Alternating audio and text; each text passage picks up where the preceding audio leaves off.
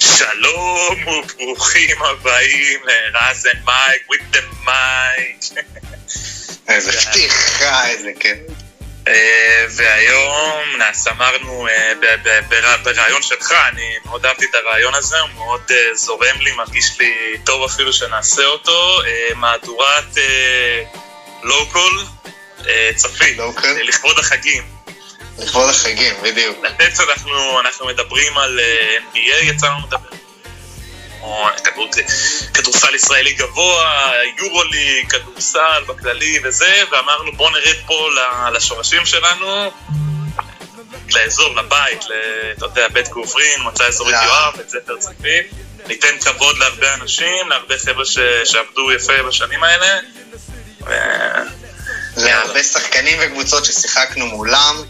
גם לשחקנים, נכון, יפה, רעיון שלך גם, לתת כבוד גם לאנשים ששיחקנו נגדם, להזכיר אותם פה, אז יפה, כאילו, כן, אני אהבתי את כל הקונספט שככה זרמת בתוך נהיגה, זה יפה. יאללה, אז בוא נתחיל, בוא נגיד איזו הקדמה קטנה, באמת פודקאסט על צפית, כל המתחרים והשחקנים שהיו, והקבוצות, ולאורך השנים, כמה שאנחנו מכירים, כי הטווח שנים שלנו די מצומצם, כן, אנחנו בהפרש של שנתיים. ורק נגיד ככה, שכאילו אם מישהו שלא שומע בסופו של דבר את השם שלו, או זה, או באיזשהו מקום שהוא רוצה איזשהו יותר או פחות, זה לא, חס וחלילה, אנחנו לא מעליבים, אנחנו לא זה, אנחנו פשוט בוחרים, זה עניין של טעם, ואנחנו באמת מעריכים ומכבדים את כולם, וזה המטרה של הדבר הזה.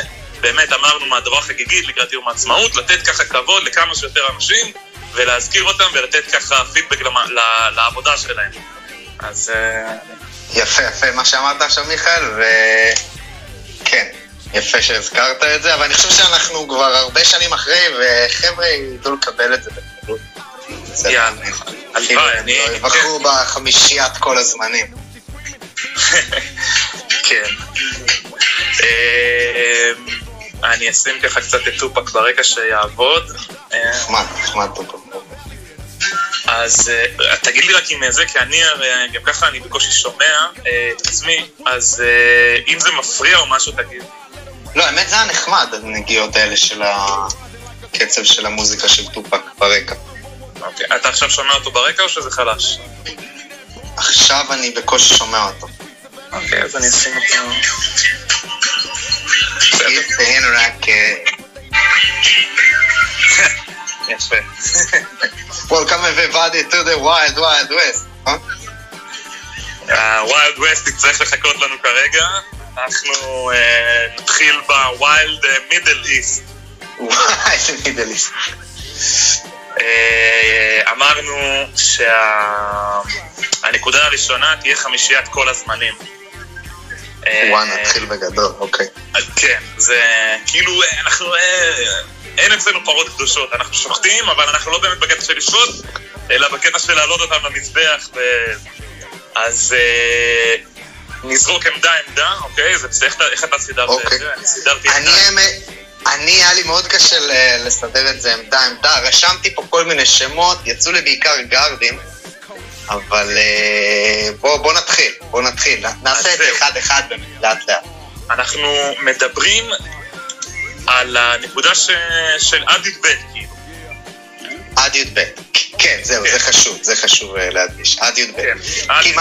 כי היו הרבה שחקנים שהתפתחו בשנים שלנו בבית ניר.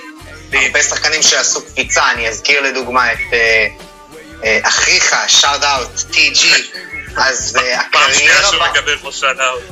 הקריירה עד גיל 18 הוא היה טוב, אבל הרבה גם קריירה שנויה במחלוקת, ותמיד הפוטנציאל לא הגיע תמיד לאיפה שרצו שהוא יהיה, אבל אחרי זה בבית ניר הוא נהיה פתאום סוג של טים דנקן, אבל זה תקופה אחרת. טים דנקן. אוקיי, השוואה מעניינת. אני לא הלכתי עם ההשוואה, אבל השוואה מעניינת. ונגיד שהוא מלך התארים שלנו בגביע עודד, אפילו אחד יותר ממני. יותר ממך? איך זה יכול להיות? כי אני החזרתי שנה אחת. והוא טוען שבשנה שאנחנו לקחנו כולנו, אז הוא גם היה, אבל בסדר. רגע, אבל הוא זה כמו ג'ורדן, זה כמה, 8 גמרים, וכאילו כל גמר שהוא הגיע הוא זכה, הוא לא הפסיד באיזשהו גמר. נראה לי, אני חושב שאולי אני, או לא יודע מי, אני חושב שאני הפסדתי לפחות פעם אחת בגמר או פעמיים, כן. הוא הקפטן של הפועל בית גוברין בעצם, ששולחים את הקבוצה. כן, הוא הקפטן של בית גוברין, כן. אני לא, בתור הבן אדם כאילו המבוגר כביכול מהדור הזה, כי יש כאילו את הראל ויש כל מיני אוהד והורים כאלה שמצטרפים פעם אז אני פחות אגיד שאני בדור הזה.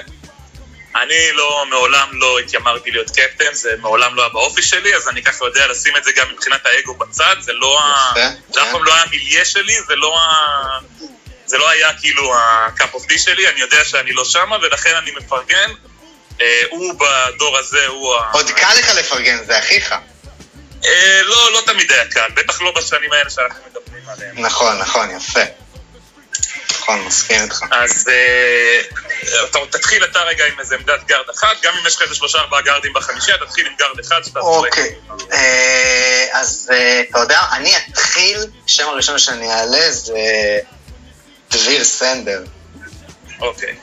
דביר סנדר בוא נגיד בכיתה ז'-ח', אני זוכר שאנחנו היינו בכיתה ז' שיחקנו בילדים לאומית דרום, והיה שם קבוצה חזקה עם כל מיני רחובות וגן יבנה חזקות, אז כולנו עדיין היינו ילדים, אני אומר כולנו, זה אומר אני, מורן, נדב, כולם, ודביר היחידי שהיה מתמודד איתם כבר בשנים האלה, בכיתה ז', ואז בכיתה ח', לדעתי בכיתה ח' דביר היה טופ 5 בארץ, לגיל שלי, אני אומר לך, בכיתה ח', הוא היה פשוט, תשמע, הוא היה עושה שם סטלים באולם בגת, הוא היה עושה up and under, הוא היה חודר, עושה up and under ומסיים, כאילו דברים מעולם אחר, כמו שאומרים, ואז היה לנו נמצא אמת חזקה שהוא היה תולש את הכדור עם הידיים של כל השחקנים שם משער הנט, אז בכיתה ח' הוא היה ככה טופ 5 בארץ להערכתי, וגם אחרי זה כמובן, בטט הוא היה מאוד משמעותי, ביוד הוא היה מדהים, גם עם הנערים וגם עם הנוער, אז דביר מבחינתי זה שם שישר קופץ לי, שאתה שואל אותי על השחקן הכי גדול בתולדות צפית, על החמישייה של צפית, זה שם שאני ישר הכניס פנימה. אוקיי, אני כאילו אי אפשר כאילו להתעלם מזה שזה כאילו אתה יודע שזה שמה, שאין ספק שמדובר במישהו שעשה שם הרבה בצפית, ובאמת כמו שאמרת בדומיננטיות שלו כבר בגילאים צעירים, ואני חושב שהוא גם אחד הראשונים שהקפיצו אותו בשנתונים אלינו, כאילו כבר לקבוצות הוא כאילו כבר היה איתנו לדעתי, וגם היה, אני לא זוכר, באיזה כיתה ו' לדעתי כבר היה איתנו. נכון, אתה צודק. שסגיב כאילו בכיתה ז'-ח', אני כבר הייתי בח', זו הייתה השנה הראשונה שלי, ואז חמס הוסיפו לדעתי באמצע שם, לקראת דצמבר, ינואר לדעתי כבר הייתם חלק, כאילו, הייתם איזה 3-4 כבר חלק מהקבוצה, אבל דביר כבר היה חלק פעיל בקבוצה. לגמרי, אתה צודק לגמרי. זה...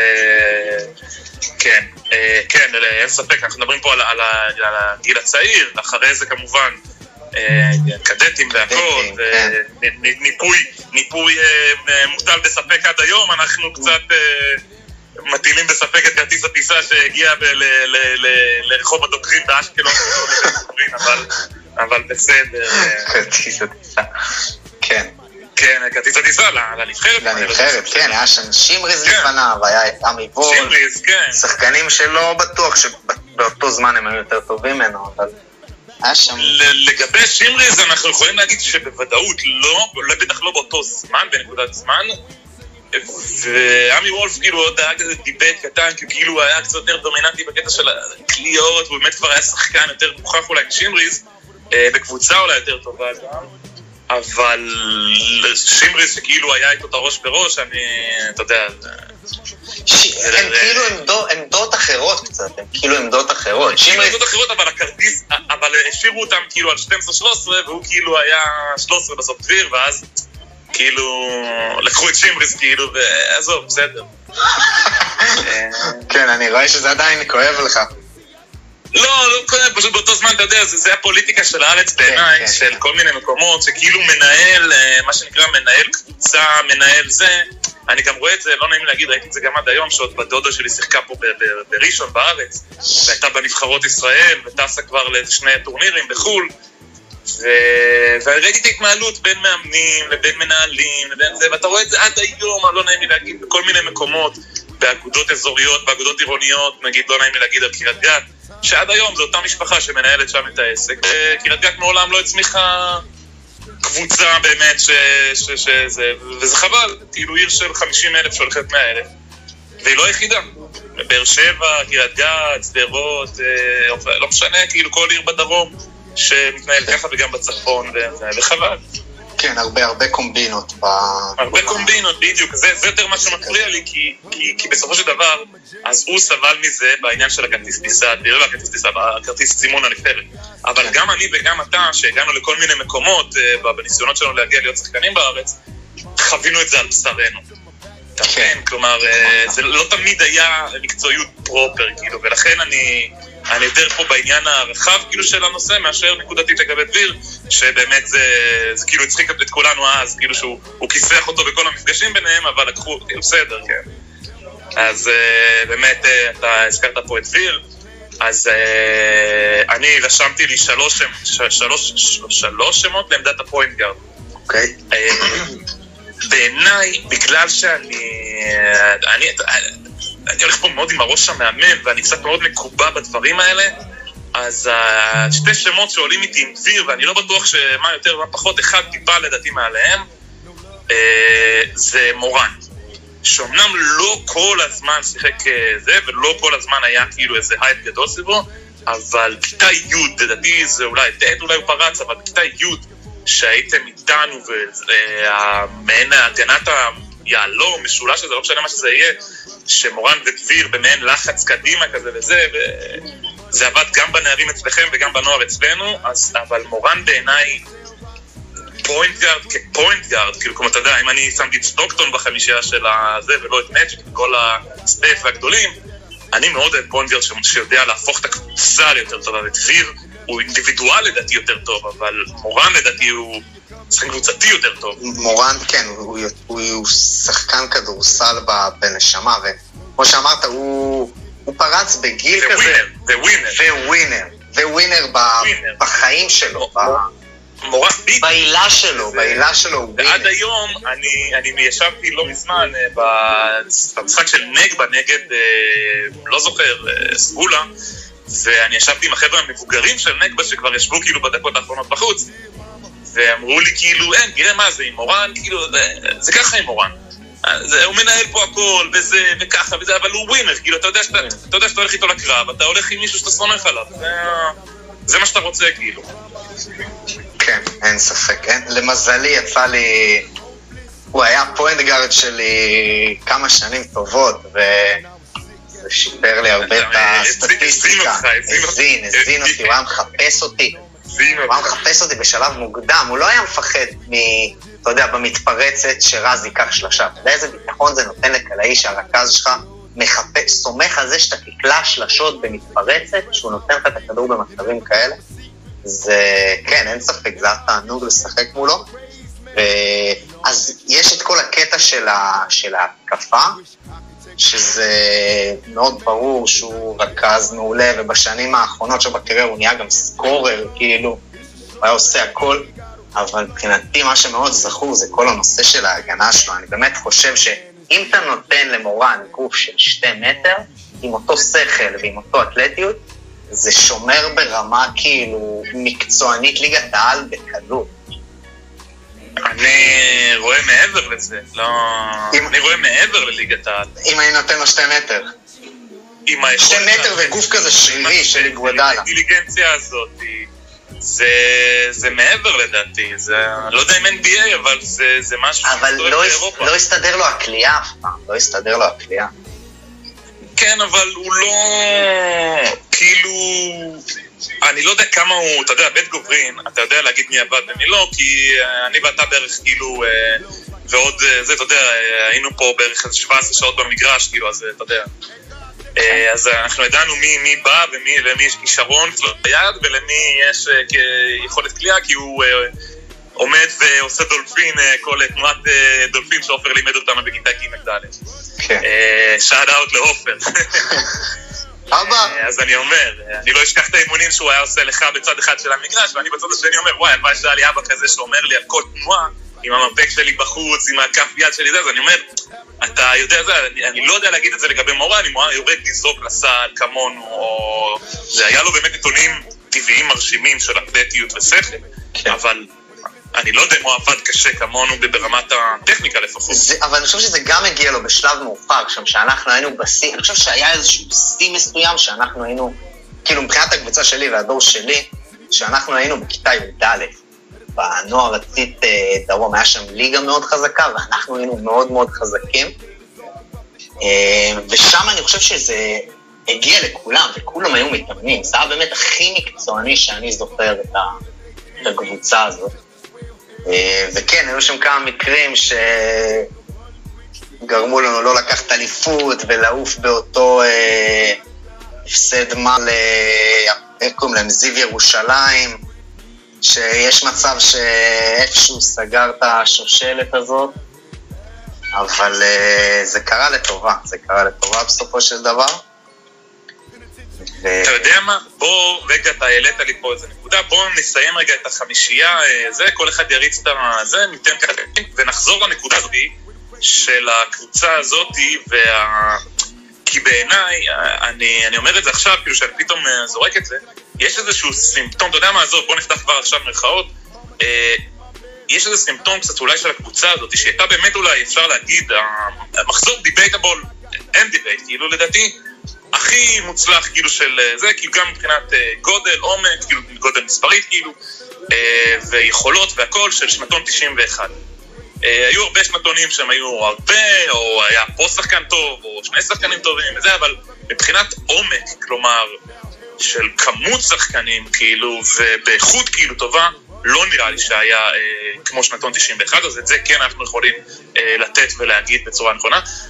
ואם אנחנו מוסיפים להם את כל הזה, אז אני אומר כאילו, את כל השנתונים שהם חפיפו כאילו מלמעלה ומלמטה, 90 ו-92, אז כל ההצלחות והזה, בעינינו, אני אומר באמת, וזה בטח שאנחנו מסתכלים היום על הכדורסל פה של האזור, הצלחות משוגעות כאילו, הצלחות משוגעות, לפרק ליגת מחוזית במאזן של 22-2, זה עם שנתון 89, ואז עוד שנה אחרי זה, עוד הפעם איזה מאזן דומה לזה, עם איזה הפסד אחד או שניים, ואני כבר לא זוכר מה היה כשהייתם בי"ב, כבר התחלתם לדעתי להתפרק, כמו שאמרת. כן, אני שם פה איזו נקודה שאולי כן שווה לדבר עליה, ולחשוב עליה, כאילו עזוב רגע את כל המחמאות רגע, ובאמת אמרנו לא מהמקום הרע, אלא מהמקום של לדון על זה, הגעתם המון פעמים, והנה אתה בתור שחקן מרואיין, הגעתם לטורניר בצפון של הבתי ספר, הגעתם לטורניר ב-ISF או משהו כזה עם רנה קסן או משהו כזה, לא זוכר, הגעתם באמת לבאר, מה שנקרא מול אשקלון לדעתי, באותו שנה של י"א, ולעלות בנוער לאומית. כן. והמון המון נקודות שאפשר באמת לסמן עוד ועוד ועוד נקודות, שפשוט הגעתם למקומות כל כך רחוקים, שכאילו בפועל אף אחד, בטח לא במדינה, בחוגי המאמנים והסקאוטינג סו קול נקרא לזה של מדינת ישראל, לא חשבו כאילו שקבוצה בלי גובה של איזה 2 מטר, בלי גארדים של 1.80-90 וזה, והגעתם וזה באמת הרבה יכולות אישיות, כושר ומחויבות וביחד ובאמת חוכמה והכל, אבל עדיין כאילו 90% ואף פעם לא היה את המשהו שהוא באמת סנסציוני, כאילו אפילו הסיפור של דביר מהזה הקודם מתכתב עם זה שכאילו עד ה-90%, אבל לא את ה-10% המותרים של באמת להפוך את זה למשהו שהוא חתום וזה. אתה מבין מה אני אומר? אני מבין מה אתה מתכוון. משהו סנסציוני ברמה באמת ארצית הגבוהה. כאילו להיות שם על המפה עם כולם, כלומר, להיות בנוער לאומית עם, סתם אני אומר, עם מכבי תל אביב והפועל ירושלים, להיות בטורניר של הבתי ספר, בזה, גם עם כל הבתי ספר הגדולים, להיות בנבחרת כשאתה מאיזה קיבוץ זניח בדרום שוואלה, אף אחד בכלל לא יודע שיש פה כדורסל לדעתי באזור הזה. ואתה מבין כאילו, ועוד ועוד נקודות כאלה, שאתה כאילו אומר, כאילו, 90% ווואי, ביחס לאזור זה סנסציוני, אבל בפועל לא מספיק כדי נגיד שאנשים אחרים ידברו על זה כאיזה משהו שקרה, כאילו. ברמה ארצית, זה, כן, אני מסכים ברמה ארצית, בדיוק. אבל אתה יודע, מיכאל, אני חושב שבאמת מיצינו את מלוא הפוטנציאל שלנו, כאילו, סתם,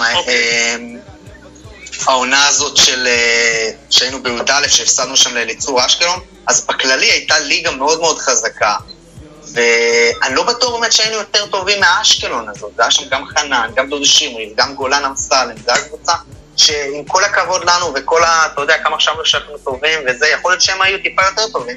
אני חושב שבשנה הזאת ספציפית גם מאוד השפיע כל האירועי פורים, שערוריית הפורים הגדולה שדי הוציאה... שם היה את שערוריית הפורים? בשנה הזאת, בדיוק. בשנה הזאת. תספר לנו קצת מה קרה שם. אני מעדיף לא להיכנס לזה כרגע. מעדיף להתעסק בדברים יותר חיוביים. אתה אומר עוד אין התיישנות על המידע. לא, האמת יש. יצא לדבר עם האנשים המקורבים לפרשה. זה כבר מאחוריהם. וזהו, זה מאחוריהם, ואנשים למדו את הלקח שלהם מהסיפור הזה.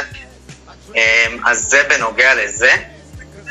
אוקיי, רק אגיד שהשארת פה את המאזינים שלנו מאוד מסוקרנים, אז מי שרוצה יכול לפנות לטוויטר שלנו. לשלוח לי במייל, בבקשה. לשלוח במייל, raz.podcast, רז.מייק.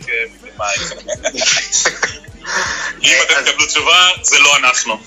אז אני רק רוצה להתייחס לעוד איזה משהו, שאתה אומר באמת שלא הגענו כאילו ברמה ארצית למשהו מאוד מאוד גדול, אז זכור לי שגם היה איזה טורניר, אני חושב שזה היה אליפות בתי ספר או משהו, זה היה גם, אני חושב שאני הייתי בי"א, כן, משהו כזה, והגענו גם מאוד גבוה, היה לנו טורניר בווינגר, ושם היה לנו משחק נגד הפועל זיו ירושלים, שמיכאל, הם פשוט היו הרבה יותר טובים מאיתנו, אני זוכר, הבאנו את שניידרמן מפרישה שישמור על דניאל 2-5 אחי, וזה לא היה כוחות, אתה יודע, עם כל הכבוד לנו, יש שם, זה פאקינג הפועל ירושלים בעצם, מולנו, מול הכמה קיבוצים שם בבית ספר תפקיד, והיה גדול עלינו פשוט, היה פשוט גדול עלינו, באמת לדחוף את זה עוד צעד אחד קדימה, אתה מבין? אבל אני כן רוצה להגיד, רגע כן, אני חושב שלשנתון הזה היה משהו מאוד היסטורי שהוא השיג, זה היה שאנחנו היינו ביוד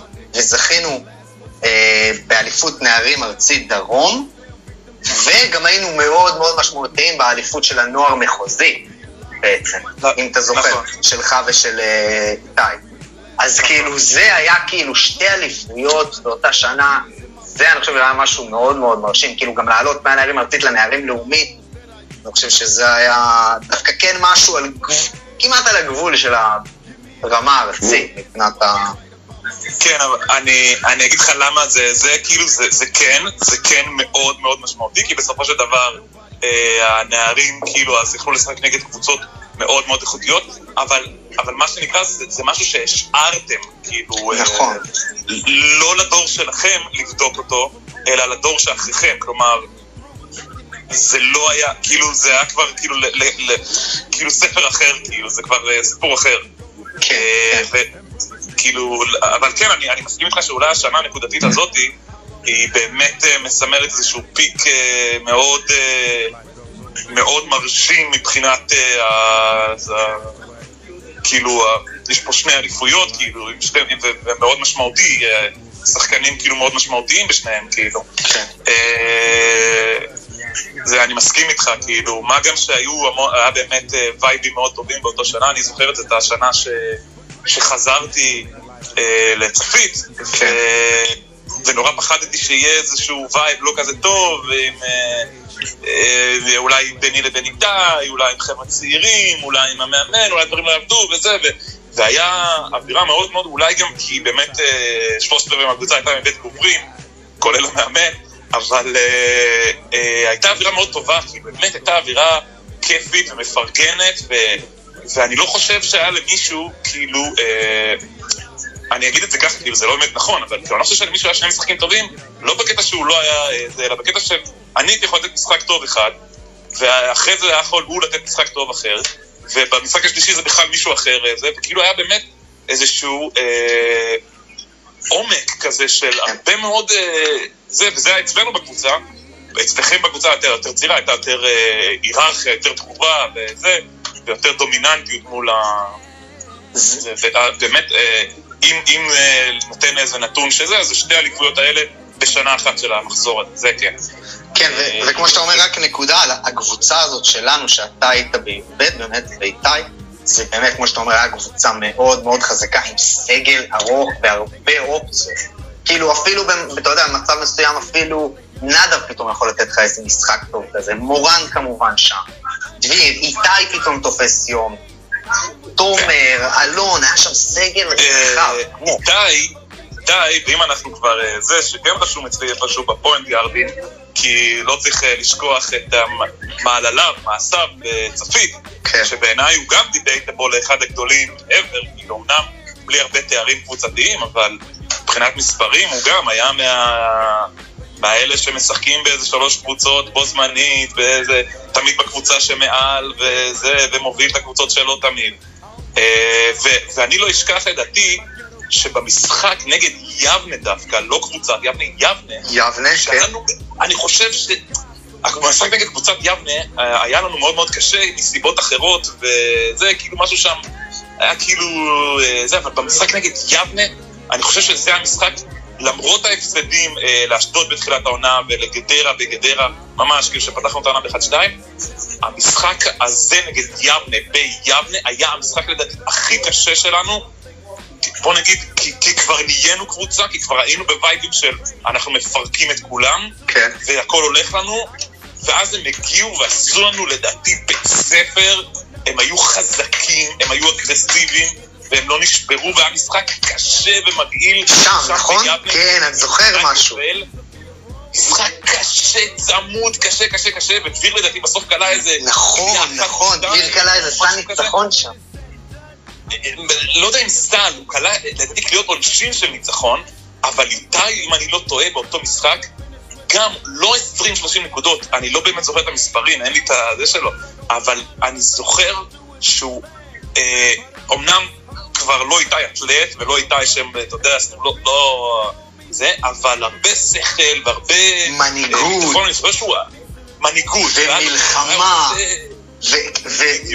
ווינריות, הרצון להצליח. שקט כזה, ווינריות, והוא הוביל אותנו לדעתי ברמה האישית, הוא הוביל אותנו שם במשחק הזה, שלדעתי זה בסופו של דבר המשחק, למרות המשחק אחרי זה שהיה עוד פעם נגד גדרה, ואחרי זה בראשון וזה, זה המשחק שהכריע בסופו של דבר את האליפות שלנו, שבפרש של זה, כי בפרש של משחק לדעתי מגדרה או 2, כי יבנה לדעתי היא באמת הייתה הקבוצה בחלק השני של הזה, הייתה הקבוצה הכי טובה כאילו אחרינו בליגה. יבנה. ועליהם קבוצה ממש טובה. עם חנן יובל, לא? היה שם איזה שחקן מפורסם. חנן יובל. ואופמן, לא, אופמן היו אולי פוסלים את המשחק הזה. אז רגע, מיכאל, אני רוצה להגיד משהו על איתי של אותה שנה. אז אתה יודע, אני גם בתור, אפילו נראה לי בתור בבניק, או שאולי מוקדם, אולי מזין כזה התחלתי לראות קצת איתי סממה בטלוויזיה בצפית.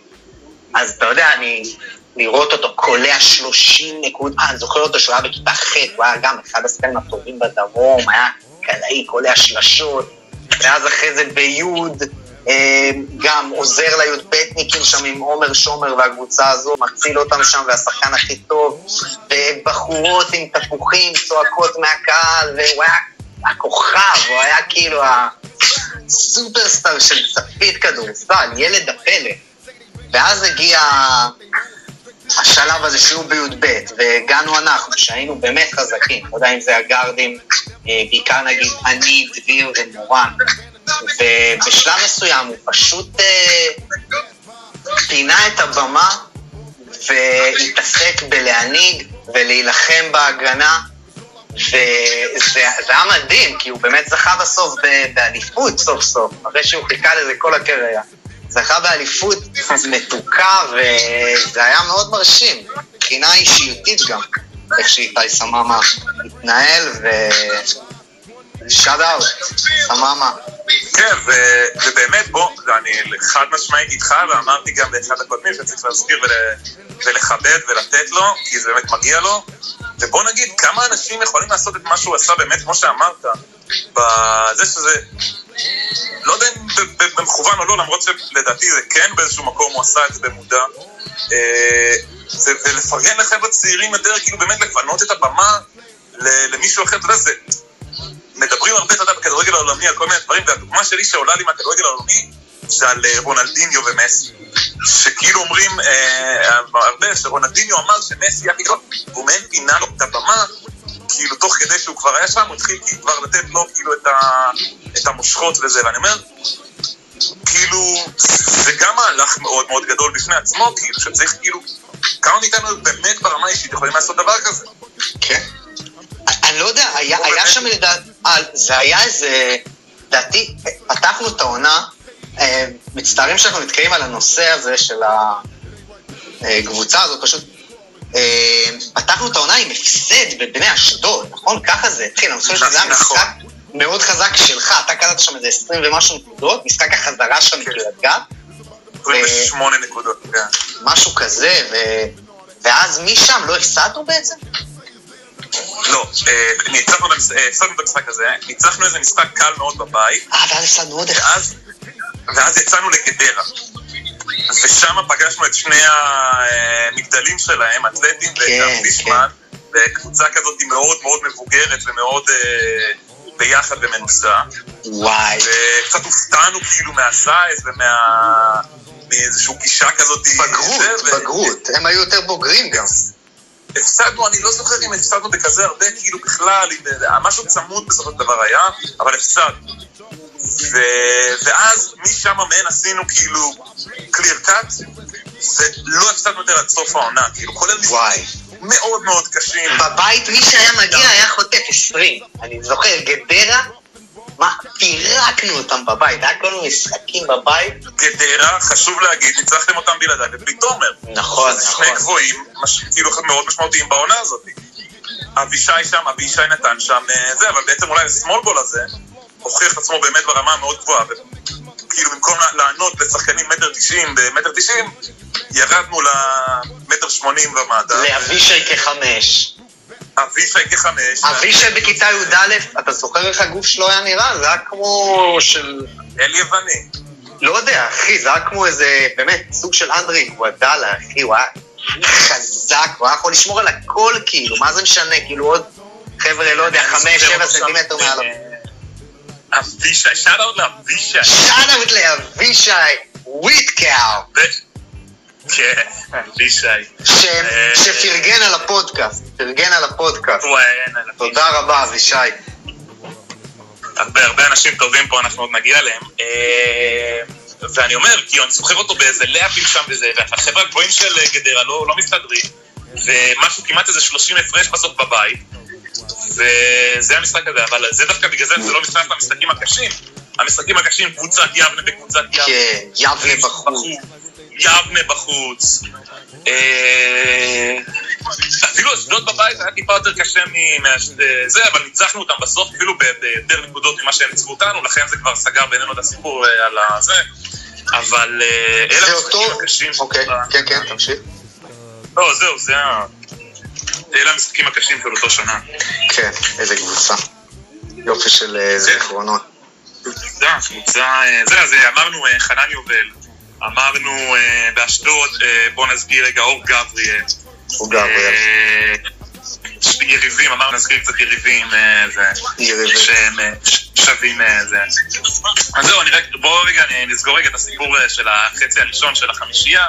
אז אני שמתי את מורן סלש דביר סלש איתי כזה, כי כל אחד מהם הוא באמת מביא משהו שלו. אני קצת בנטייה אמרתי למורן. בשוטינג גארד, אני הלכתי עם אחד אנונימי יותר, רז מאייר. וואי, תודה. עם 3 נקודות, כי אני באמת, מעבר לזה שכאילו אני אומר, אוקיי, קליעה בעיניי, כאילו מבחינת טכניקה, ועזוב רגע אלמנטים של גובה, גנטיקה ודברים כאלה, מבחינת כדורסל פרופר, לא בטוח שמישהו הגיע ליכולות שלך. אני זוכר את הניואנסים הקטנים שאני מאוד אהבתי אצלך, ולכן אני אומר, בעיניי אולי אחד הגדולים, וזה עוד נגיע לזה, בגלל זה אני אומר, אין לי איזה שוטינגארד, כי אני מדבר פה על כלייה ועל הבנה של התקפה ודברים כאלה שברמה מאוד מאוד גבוהה. אז כמובן גם בהבנה בהגנה והכל, אתה כמובן מבין כדורסל, אבל ברמה התקפית זה מומחיות כאילו שלך, ובגלל זה אני אומר, אין לי עוד מישהו לשים פה אפילו כזה. בסמול פורד, היה לי קצת בעייתי, כי כאילו יש כאלה שיגידו ככה, יש כאלה שיגידו ככה, כאילו רשמתי את עצמי, אבל אני גם יודע להגיד שבשנותיי בצופית מעולם לא הייתי 3, כאילו, אז זה לא באמת נכון לשים את זה, ושמתי את יוני מנחם. אוקיי. כי הוא סוג של גרד, הוא אף פעם לא היה גבוה, למרות שהוא גבוה בגלל, הוא איזה 1.86, 7, 8 בגובה שלי, ואתלט יותר מבחינת קפיצה. חלש יותר, אין מה לעשות, אבל אתלט יותר. והיה לו את האיכויות שלו, של יוני, שגם לא מגיע להזכיר את זה. נכון שלא תמיד הראש היה במקום, אבל מבחינת כישרון גדול, כאילו. מבחינת כישרון, ספק. אבל זהו, אז שמתי אותו לי עם יוני, בקריירה שלו בצפית, פחות, כאילו, אני מבין על מה אתה מדבר, אבל אני לא זוכר שהוא היה כזה סיפור הצלחה, אחרי זה כמה שנים, בצפית, היה צבא, הוא התחזק או משהו, ושם הוא היה לו ימים בבטנים, שהוא היה סוג של לברון, אי אפשר היה לעצור, הוא היה עושה קוסט וקוסטים, אם אתה זוכר, זה היה תקופת צי, צריך לא להתבלבל עם בטניר, זה מאוד מפתה להתבלבל עם בטניר. זהו, אני שם את זה, כאילו אני אומר, אם הייתי צריך לבנות את הקבוצה, ויוני, אז יש לו את האיכויות המאוד מאוד גבוהות שלו, שאם באמת אתה נופל איתו על היום האחד הזה בשנה, אז הרווחת פה כאילו משהו שכנראה לא תקבל כמעט מאף אחד. כן. בגלל זה אני אומר, כי אין לי איזה small forward גם בזה, כאילו ברור שאני יכול לשים את עצמי, אבל אני יודע שאני לא הייתי בעמדה הזאת. אני יכול להניח שאתה שמת שם את מדב או משהו כזה, אני הלכתי עם יוני בגלל האימור, כאילו, שהוא, זה נכון, מבחינת מספרים הוא לא בכך שם, אבל אין לי באמת איזה מישהו, כאילו שאתה יודע, שהוא לא 2 או 4, כאילו, אין לי איזה מישהו שאני אומר, הוא פרופר 3, כאילו, ואני שם אותו פה, כאילו. זהו, ולכן העמדה הסמול פורד היא קצת יותר בעייתית פה בזה, 3. בעמדה אני רוצה... שנייה, אותי בספש עם יפתח, למרות שאני הייתי בפועל רק איזה 2 וקצת כאילו בצפית, אז אני לא באמת, אין לי איזה מספרים גדולים או זה, רק בי"ב האליפות הזאת עם הקבוצה הזאת של 89-91 והראל, ושמתי את יפתח בפאור פורד. כן. הלו? כן, התנתקנו קצת. שומע? כן, אני שומע. יופי, אז היינו ככה באמצע להשוות בין מורן לריקי רוביו. הבנתי, אז אני לא יודע אם שמעו את הסיפור, אבל אני זוכר שנגיד באימונים מול מורן, שהייתי מזהה שהוא שומר אותי, ונגיד הייתי צריך להוביל את הכדור, אז התחושה שלי עם עצמי הייתה פשוט של פחד. הוא גרם לי פסיכולוגית לפחד לכדרר. גם פסיכולוגית הוא איך שהוא גרם לי להרגיש ככה, וגם הוא היה מאוד אקטיבי בהגנה, הוא כל הזמן היה מנסה לחתור, והיית מרגיש את הגוף שלו, זה היה פשוט סיוט להתקיף מולו, זה מזכיר לי הרבה פעמים את ריקי רוביו, במיוחד בשנים הצעירות, שהוא היה מגן, הוא היה לוחץ על כל המגרש, וזה מדהים לראות את האקטיביות בהגנה של שניהם. נכון. מורן זה באמת שחקן שאני תמיד כועס, עד היום כועס על אנשים שהם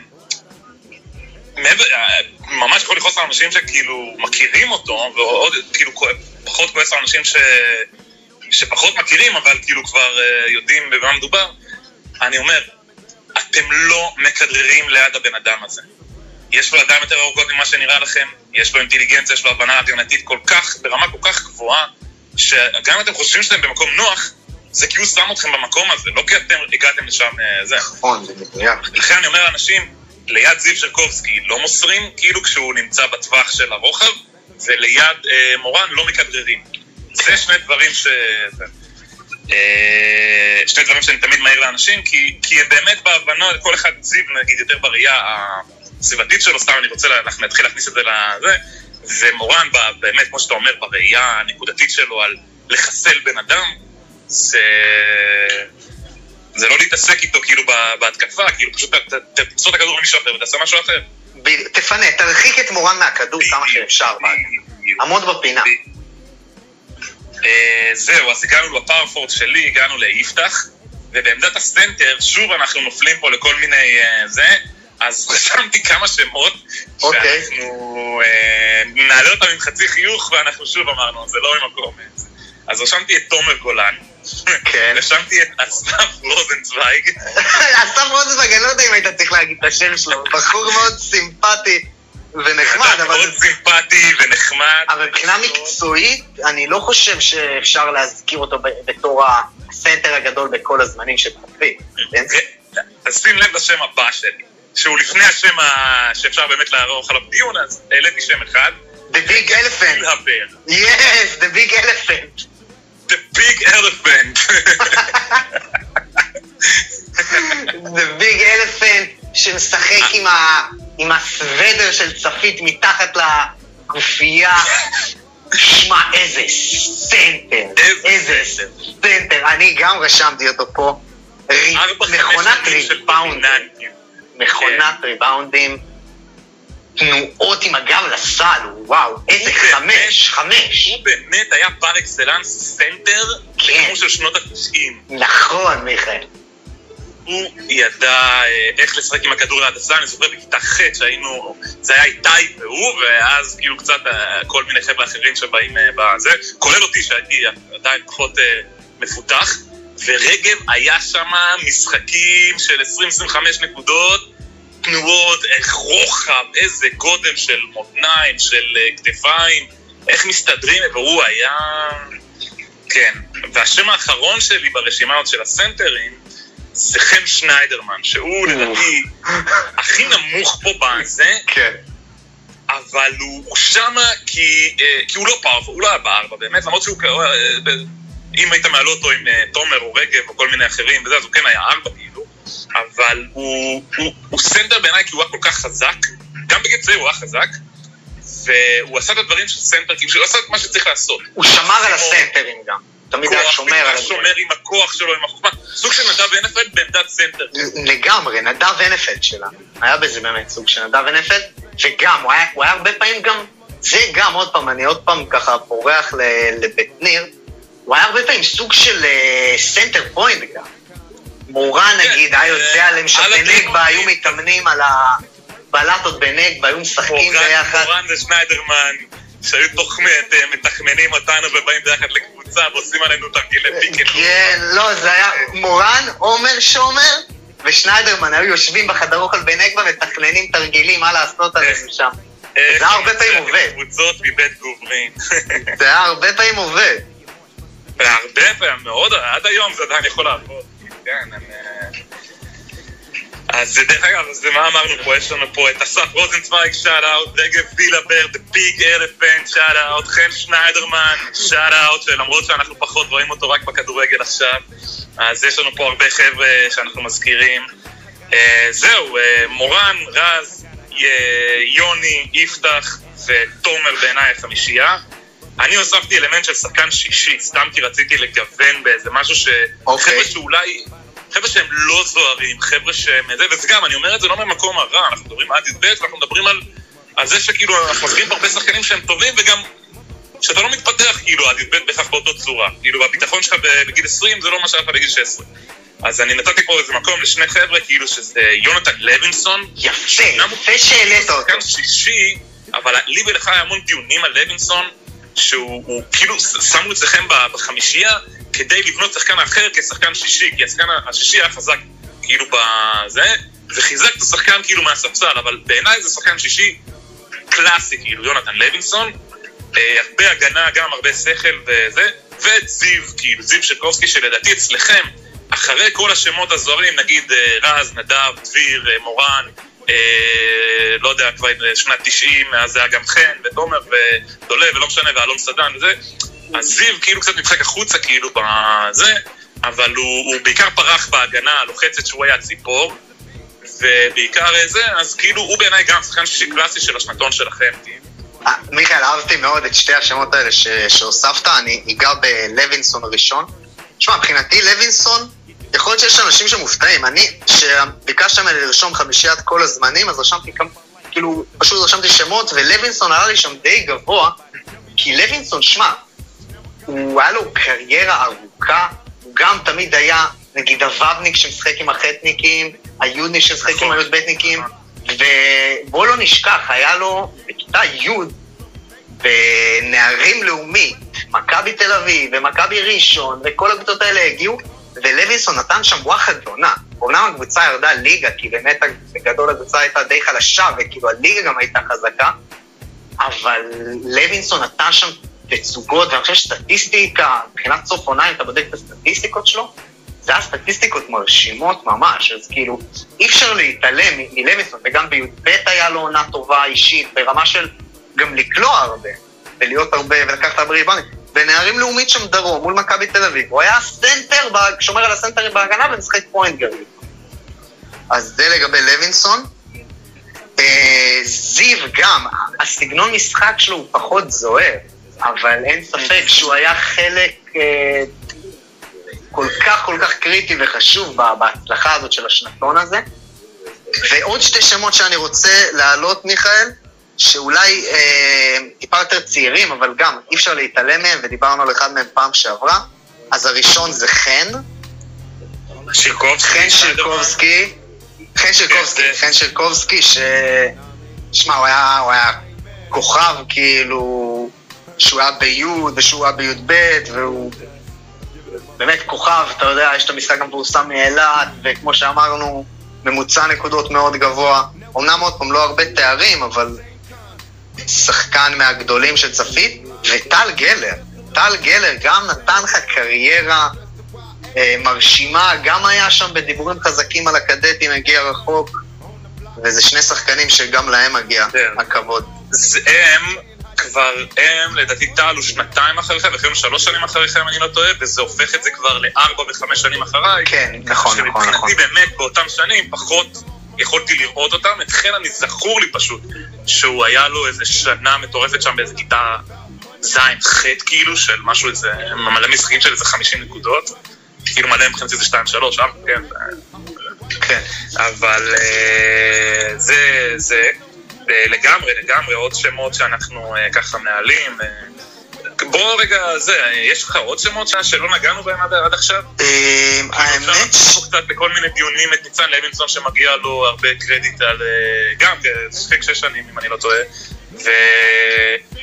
מהמחזורים שלנו כאילו שעוד התפרקו כזה, אתה יודע, בי"ב תמיד היו עוזבים וזה, ולא באמת נשארו עם הכדורסל וזה, אז לוינסון לדעתי כן נשאר עד י"ב, ותמיד אני זכור לי שהוא, רשמתי את זה בתת סעיף, שהוא תמיד היה פורח מול הקהל. הוא תמיד, זה משחקים שהיה 200 אנשים בקהל, הוא היה פורח כאילו, לא דווקא 20 נקודות, אבל היה פורח כאילו, היה נהנה. הוא היה חלק מהסיפור אולי, אתה יודע, שצפית הגיע לעיתון, אם אתה זוכר, היה שנה לפני, שהוא היה בבית לוינסון, שנה לפני שאנחנו זכינו, איתך ועם סממה, אז היה את הסיפור עם החזיזים בגדרה, אתה זוכר את זה? אני זוכר שזה הגיע לעיתון, אני באותם שנים הייתי בקריית גת, היית קצת רחוק, כן? כן, הסיפור הוא רחוק ממני. אז לוינסון שמגיע לעיתון, בזכות זה שהחזיז כמעט פגע בו או משהו, זה גם היה משחק, כן, זה הפחד אלוהים, יצאנו בליווי משטרות, הביתה, היה שם עם בוריס. התקופה הפחות יפה של כדורסל, הילדים, נערים, נוער בארץ, וגם של גדרה, שעשתה הרבה כברת דרך מאז. אני מכיר שם כמה חבר'ה כאילו שימנו אחרי זה ששיחקו שם, וכן, המועדון כבר לא נראה אותו דבר כמו שאני זוכר. אני זוכר שהיו שם המון שנים גם מישהו בגדרות עוד לפני זה, ואז אחרי זה קצת עם גדרה, באותם שנים של י"א י"ב שלי, כאילו שאתם הייתם בט' וי', גם כשאנחנו היינו בי"ב, אז זה לא היה הכי נעים להגיע לשם. אם אתה זוכר, במשחק שהיינו שם, גם תקצו מלא רימוני עשן, והמשחק הופסק לאיזה 15 דקות. כן, היה איזה יריבות שם מאוד מאוד פעונה.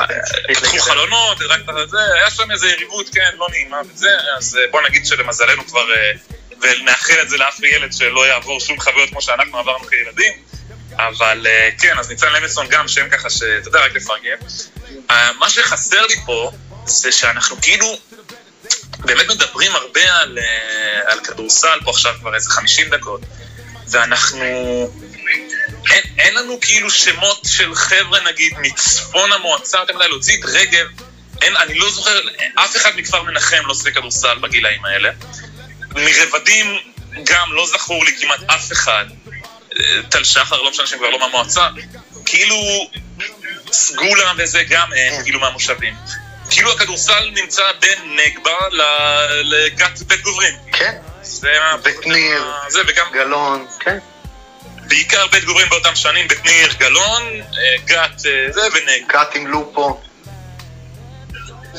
הגדול, לופו הגדול, כי לופו הקטן היה קצת יותר כוכב. שני הלופוים היו טובים באמת. כן. כן, אבל גם, כאילו בתור קיבוץ שיחסית יותר גדול מכל השלושה קיבוצים האחרים, לא איזה, כאילו, אתה יודע, לא שלחו רבבות של שחקנים, כן, זה... אז משהו בכדורסל של המועצה באמת היה באיזשהו פיק לדעתי באותם שנים של 2006, 2007, שם 2005, 2006, 2007, 2008, אבל כאילו לא מונף מספיק, לא... קצת כאילו... באותם שנים קצת מרגיש לי שהיה, באמת, דיברנו על זה הרבה, על הקבוצה שלכם, על הקבוצה שלנו, על השנה הזאת, על השנה הזאת, ואנחנו מדברים על איזשהו פיק קטן של איזה 2-3, שכאילו הכל באמת התחבר והיה מושלם, והיה זה באמת סביב שנתות 91 והשנתונים שמקיפים, והיה איזושהי אווירה קצת שונה של הישגיות, של משהו יותר, וזה, אולי אפשר באמת לתת את זה להראל, כאילו שהוא באמת בן אדם מאוד מאוד תחרותי, זה דחף ורצה להגיע למקומות האלה כי הוא האמין שאפשר וזה באמת כאילו לזכותו יאמר. ומשהו קצת בזה, כאילו לא, כאילו קצת שינה את התפיסה שלפני הראל בית צפית, אבל לא נשאר אחריו. לא נשאר.